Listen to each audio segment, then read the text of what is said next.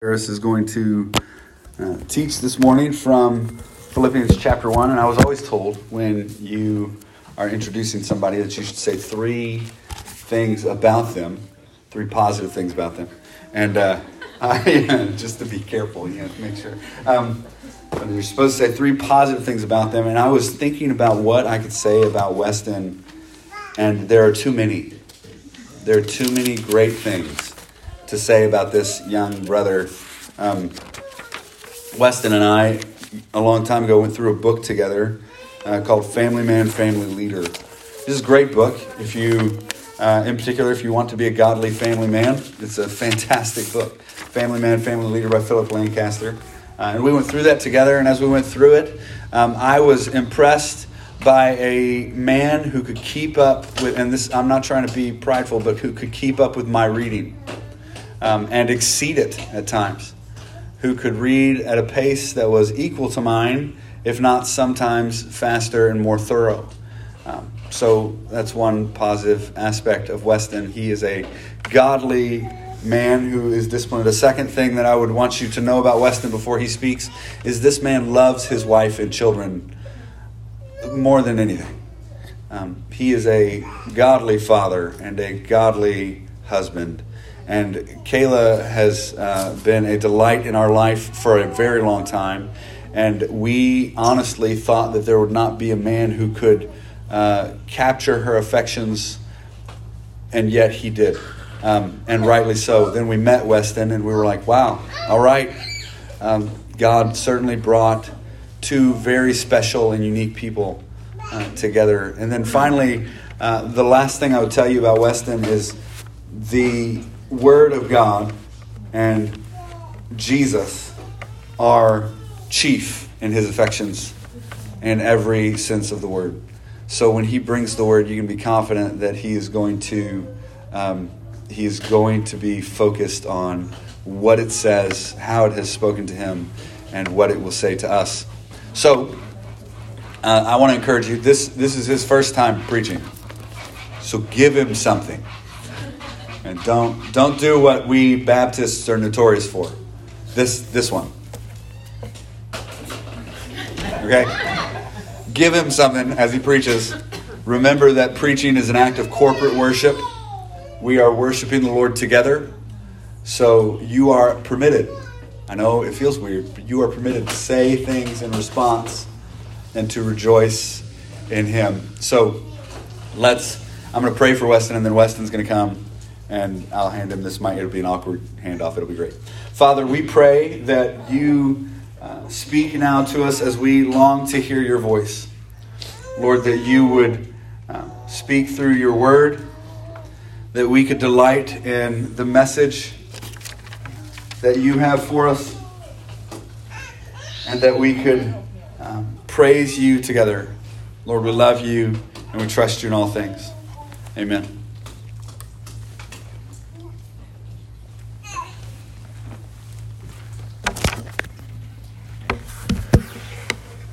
Good morning. Good morning. Really glad to be here with you guys this morning. If you could open up to Philippians 2. We're going to be in Philippians 2, 1 through 11 today. Focusing really on 5 through 11. And so this is, in my mind, one of the most significant passages in the New Testament.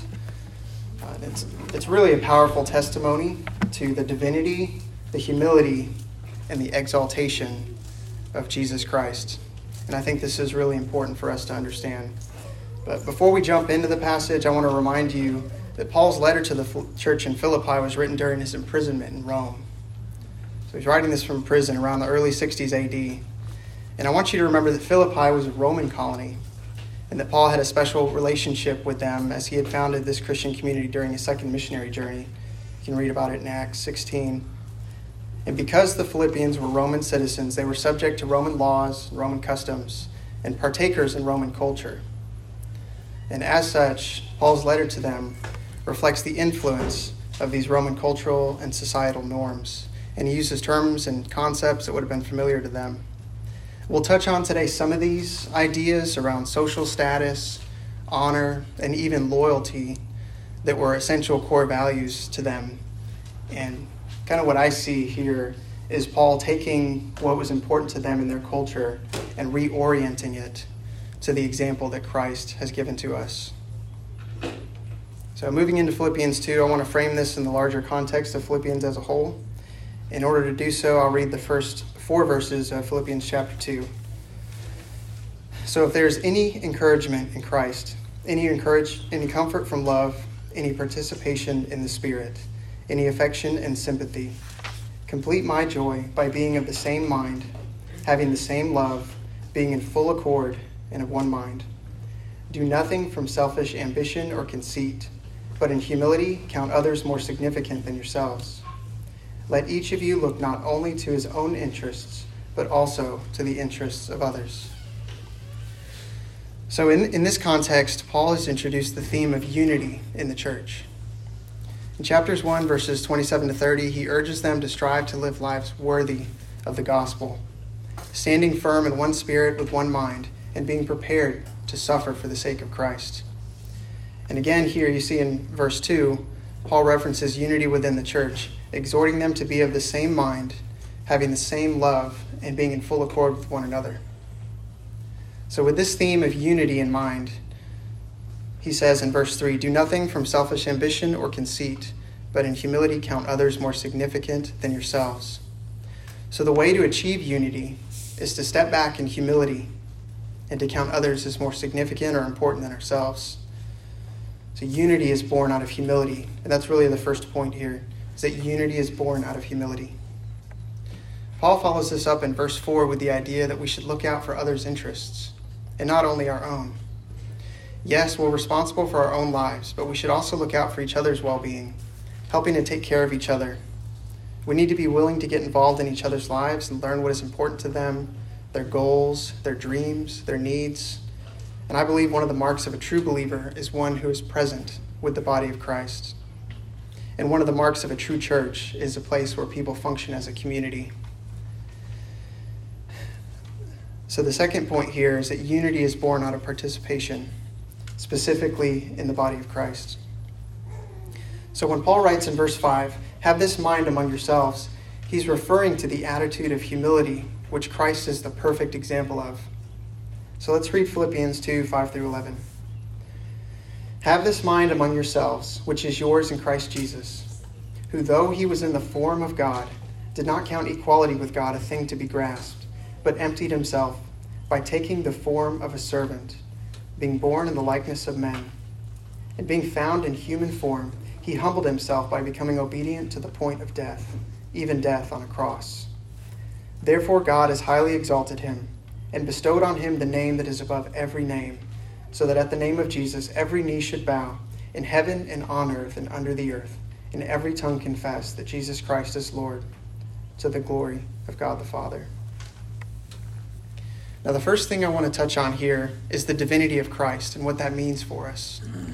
The passage begins by stating that Jesus existed in the form of God. If you look at verse 6, and the word here for form is morphe in the Greek. And this carries the idea of the essential nature of the being. So morphe truly and fully expresses the being which underlies it. In other words, if we apply this to God, existed in the form of God could be translated to say that Christ existed with the same nature as God, sharing in his divine attributes. It's important to understand this because some over the years have twisted this to say that Jesus was a created being, a spirit being like an angel, not having the essential nature of God, but rather a non-divine but spiritual essence. Over the past couple of months, we've had Jehovah's Witnesses coming by the house. They're very persistent. They brought donuts. They're coming in and chatting with Kayla and the kids. But they would always come while I'm away at work. And so I'd hear about these conversations after the fact. And so finally, a few weeks ago, I took a week off for vacation, and we were painting some tables and chairs in the front of our house, and they stopped by. And they came to invite us to one of their services. This was just before Easter. And so they were telling us about Jesus. And they actually quoted Philippians 2:6 to me. But they used the word that he existed as a spirit being. And I keyed onto that. I thought that was kind of odd, because I'm not used to that type of language. And so after the conversation, I did some research. And I learned that they believed that Jesus was a created being and that he was not divine in the same sense as God the Father. And I didn't realize it at the time, but we think the person coming by was actually one of the leaders or maybe the primary leader here in town. And it became very apparent to me, even after our short conversation, that our beliefs about Jesus and who he was were drastically different from the Jehovah's Witnesses. So in the second part of verse 6, he writes that Jesus did not count equality with God a thing to be grasped. And this is really interesting here. This phrase, a thing to be grasped, here in the original language, carries the idea of forcefully taking or grabbing hold of something, and can be used in the context of a robbery or in a retaining of something that rightfully belongs to you. The difference here being something that is taken, such as in a robbery, or something that is held onto forcefully. If you look at the King James Version, it actually translates this as being in the form of God, thought it not robbery to be equal with God. So if I rephrase this, though Jesus was of the same essential nature as God, he did not think that his equality with God was something to be forcefully held onto. So with that said, I think one of the best ways to check ourselves is to use Scripture to interpret Scripture. Are there other places we can look to determine if Jesus was the eternal Son of God, or rather a created spirit being? One place we can look is the Gospel of John. When I was thinking about this question, I remembered that in John 20, verse 31, his purpose in writing is so that those who read may believe that Jesus is the Messiah, the Son of God, and that by believing you may have life in his name. So I'd like to briefly outline the opening chapter of John, and I think it becomes clear. So in John 1:1, he writes, "In the beginning was the Word, and the Word was with God, and the Word was God." So in this first chapter of John, he takes us through a journey that beautifully identifies various aspects of the nature of Jesus. We see Jesus, first off, as the Word, the Logos. In verse 2, he was in the beginning with God. And in verse 3, all things were made through him. And I think this points to this eternally pre-existing state before creation. And there's a number of really neat themes that John goes through, and he introduces them here in the first chapter, and he carries them through the entire book. So one of these is life. In verse 3, it says, "In him was life, and the life was the light of men." And so we have life and we have light. And so life and death are contrasted here, whereas Jesus is life. And then light and darkness are contrasted throughout the book, where Jesus is the light. Verses 9 and 10, it says that this true light, he came into the world, but the world did not know him.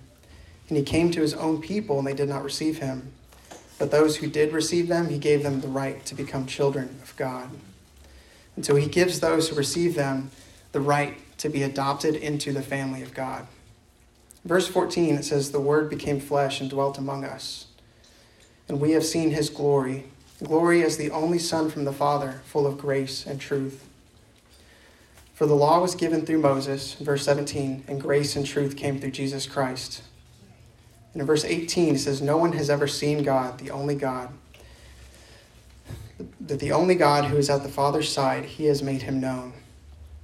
So John is clearly painting a picture of Jesus as eternally existing with God in the beginning, sharing in the act of creation, and refers to Jesus as the only God who's at the Father's side. So Paul writes in his letter to the Colossians, "He is the image of the invisible God, the firstborn of all creation. For by him all things were created, in heaven and on earth, visible and invisible, whether thrones or dominions or rulers or authorities. All things were created through him and for him, and he is before all things. In him all things hold together." So Paul thought of Jesus as the image of the invisible God, and he calls Christ the firstborn of all creation. Though we know from other passages that firstborn here does not necessarily mean born first. And if you look up in this word in the Greek, it can be translated as existing before all creation, or existing superior to all creation. In addition, he mirrors the language in John 1, showing Jesus as creator of all and holding all things together. Furthermore, in Hebrews 1:3, it is written, "He is the radiance of the glory of God and the exact imprint of his nature, and he upholds the universe by the word of his power."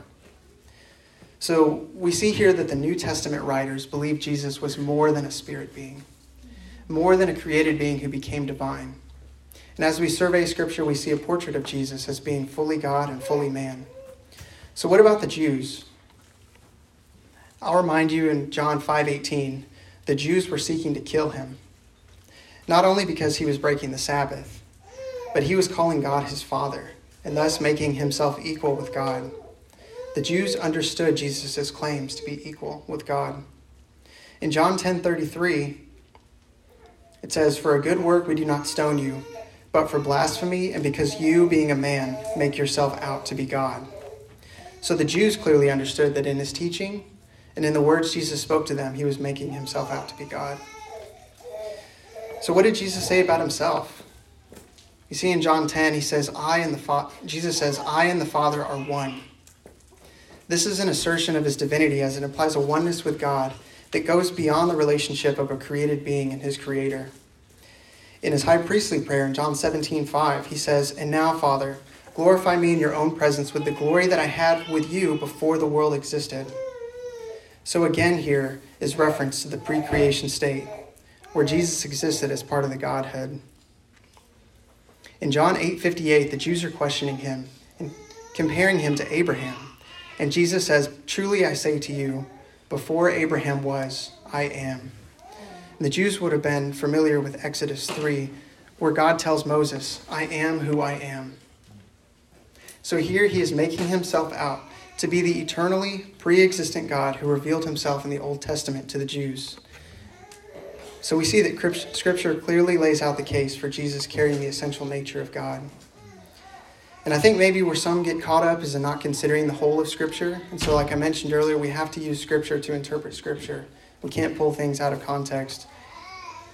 So let me give you a couple of bullet points just to summarize the divinity of Jesus. So first off, the writers of the New Testament understood that Jesus was God. We see this throughout Scripture in the specific ways they write about him.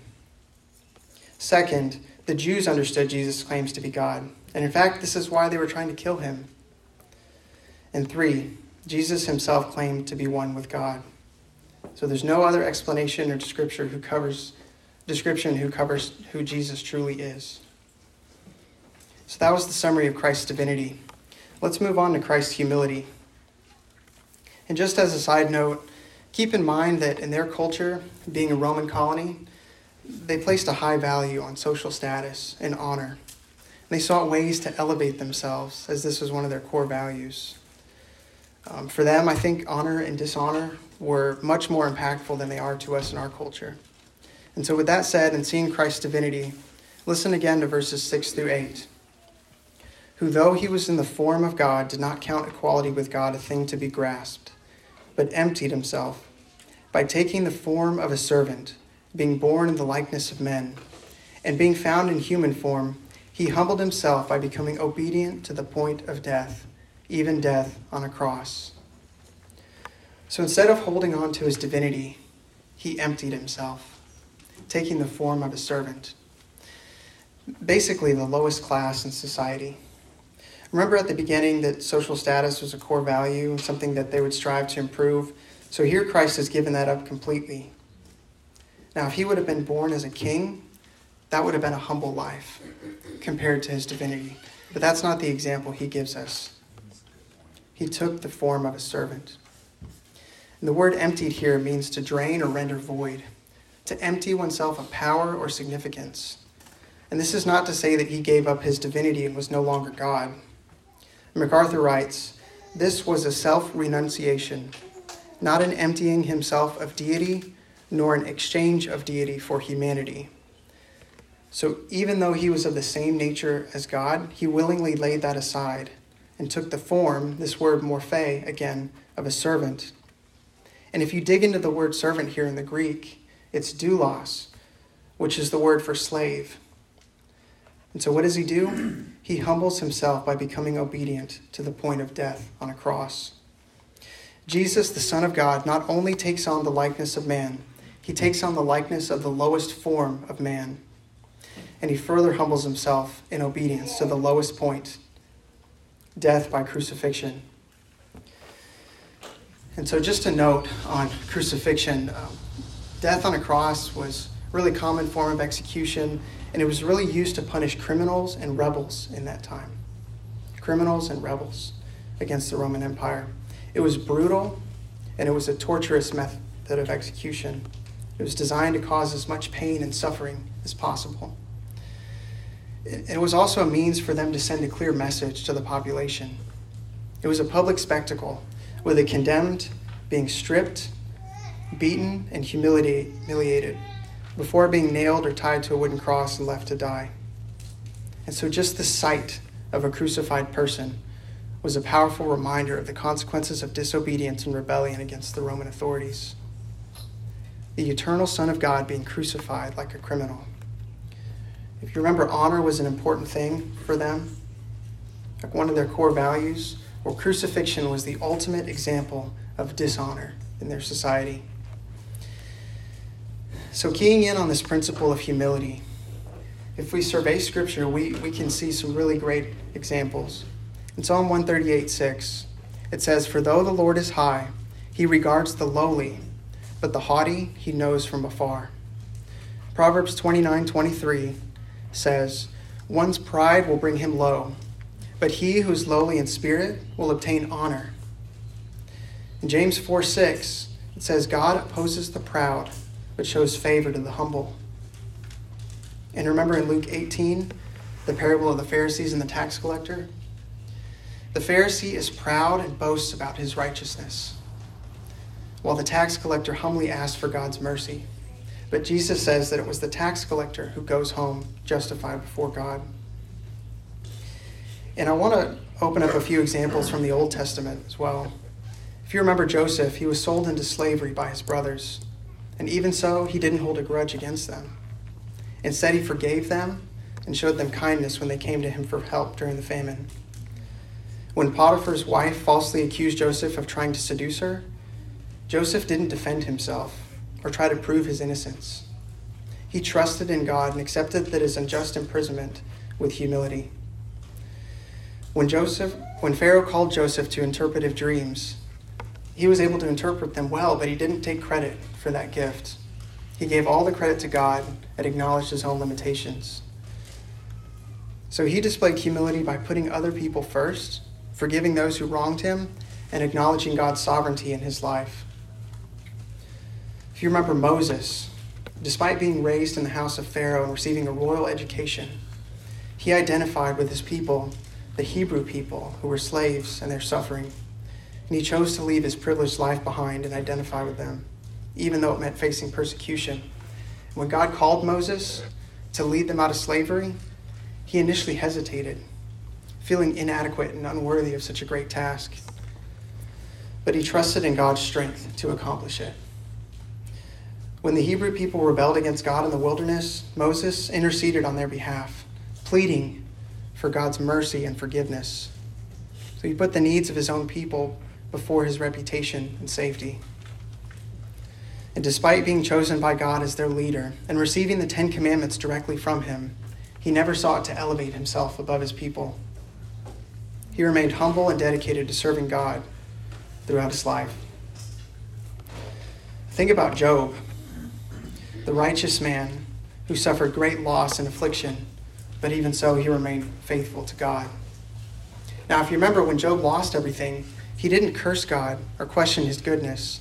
Instead, he fell to the ground in worship and acknowledged that everything he had come from God in the first place, and so God had the right to take it all away.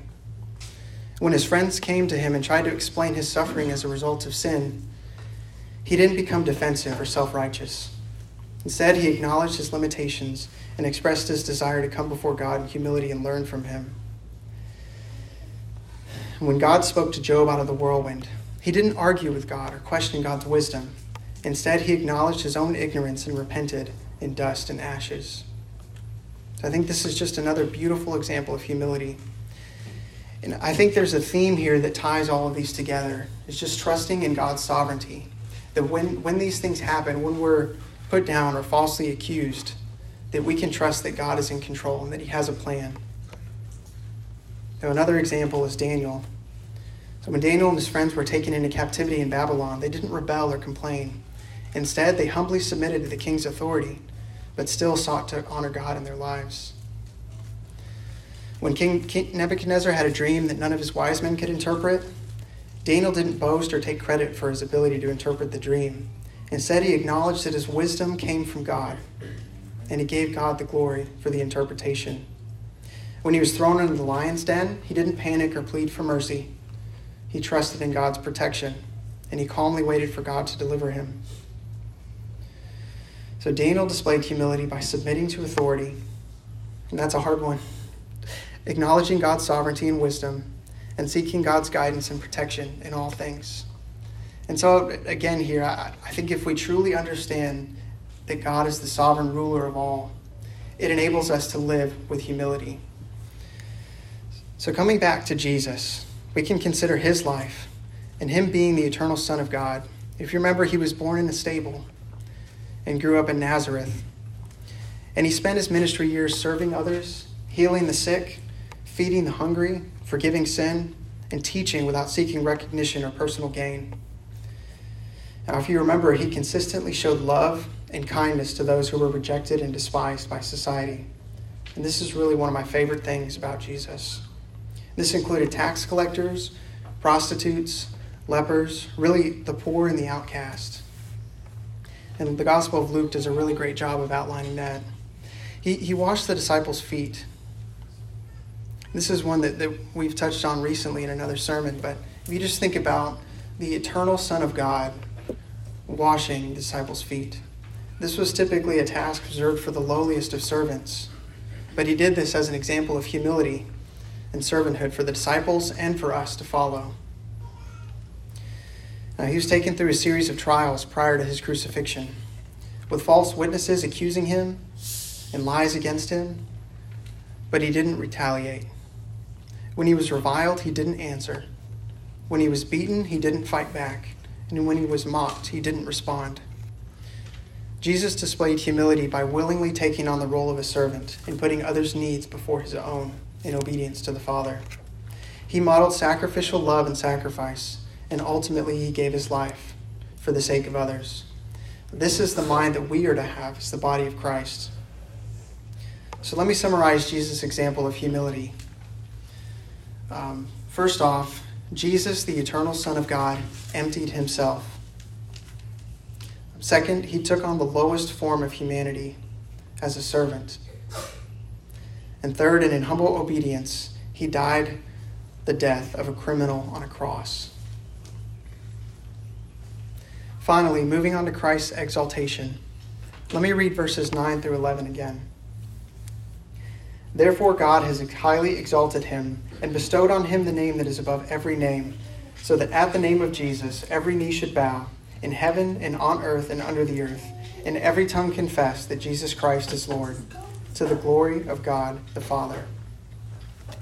So the word therefore here links the humility of Christ with the passage that follows, giving us a pattern of humility and exaltation.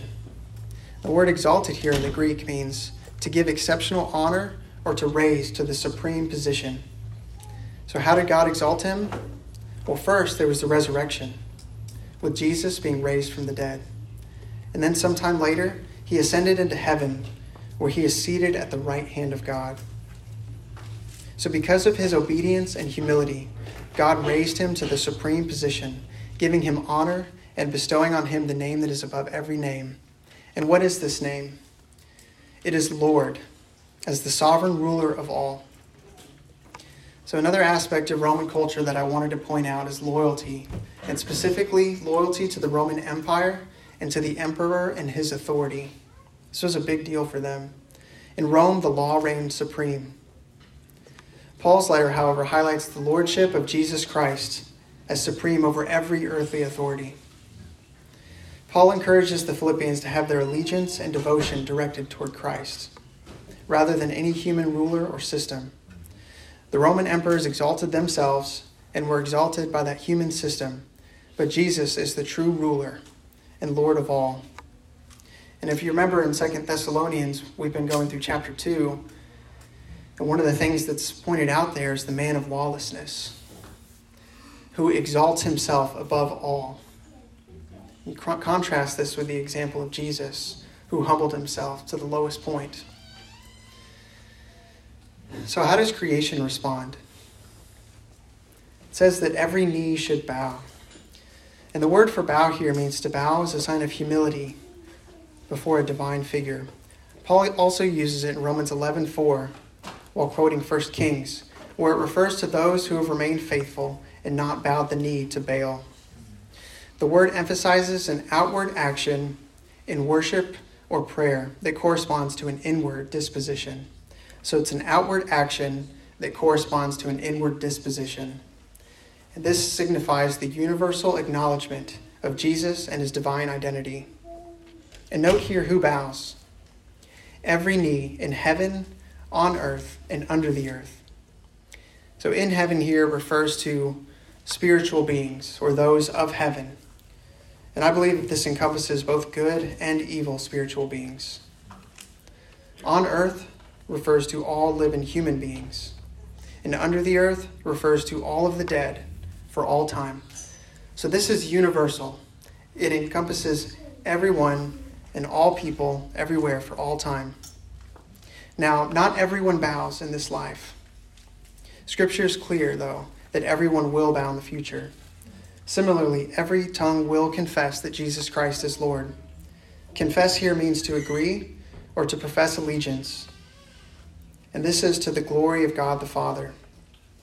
So this exaltation of Jesus, this lifting to the highest point, perfectly fulfills God's plan, and we see the glory of God in its culmination. So I'll summarize this for us. This is the ultimate exaltation of Jesus Christ. As a part of his eternal plan, God the Father has given Jesus the highest honor and authority in the universe as Lord, the sovereign ruler of all. And one day every creature will acknowledge his lordship. So how should we respond in light of this? First, we are to set aside selfish ambition for the sake of unity. Christ provides here for us the ultimate example of humility for us. And here in the context of Philippians 2, we see the clear call to do nothing from selfish ambition or conceit, but in humility to count others more significant than ourselves. We need to put aside our selfish ambitions and align our goals, our priorities, and our lives to strive for unity within our local body. So let me say that again. We are to set aside selfish ambition for the sake of unity. Second, we are to live lives in true humility, remembering that God gives grace to the humble. In Romans 12:10, Paul writes, "Be devoted to one another in brotherly love. Give preference to one another in honor. Just as we are known in the body of Christ by our love for one another, we should also be known as believers by the way we give preference to one another in honor." In 1 Peter 5:5, Peter writes, "And all of you, clothe yourselves with humility toward one another, for God is opposed to the proud, but gives grace to the humble." And there will be times that it will be hard to be humble. There will be times where it will be hard to give preference to others, to count others as more significant than ourselves. And it is during these times that we need to cling to Christ's example of humility. We also remember the numerous examples from Scripture, from the lives of men who were passed over, who were wrongly accused, who were sold into slavery, who were timid. We are given the gift of their stories through Scripture to help prepare us for the work of ministry. So we remember that God gives grace to the humble. And finally, we are to bow to him and confess Jesus as Lord. So the application here for us is to truly consider who Jesus is and how we should respond. Who the New Testament writers said he is, who the Jews said he was, and who he himself claimed to be. So let me urge you that if you haven't placed your faith in Jesus and submitted your life to him, do so now. Don't wait, for tomorrow isn't promised to us. Bow to him now willingly as Savior and confess him as Lord. So let me pray for us. Lord, you've given us the perfect example of humility. I pray that you would remind us of these things, that you would help us to live our lives in a way that glorifies you and reveals your character to the world. I pray this week as we live our lives that you would remind us of your perfect example and help us to honor you in everything we do. Amen. Thanks.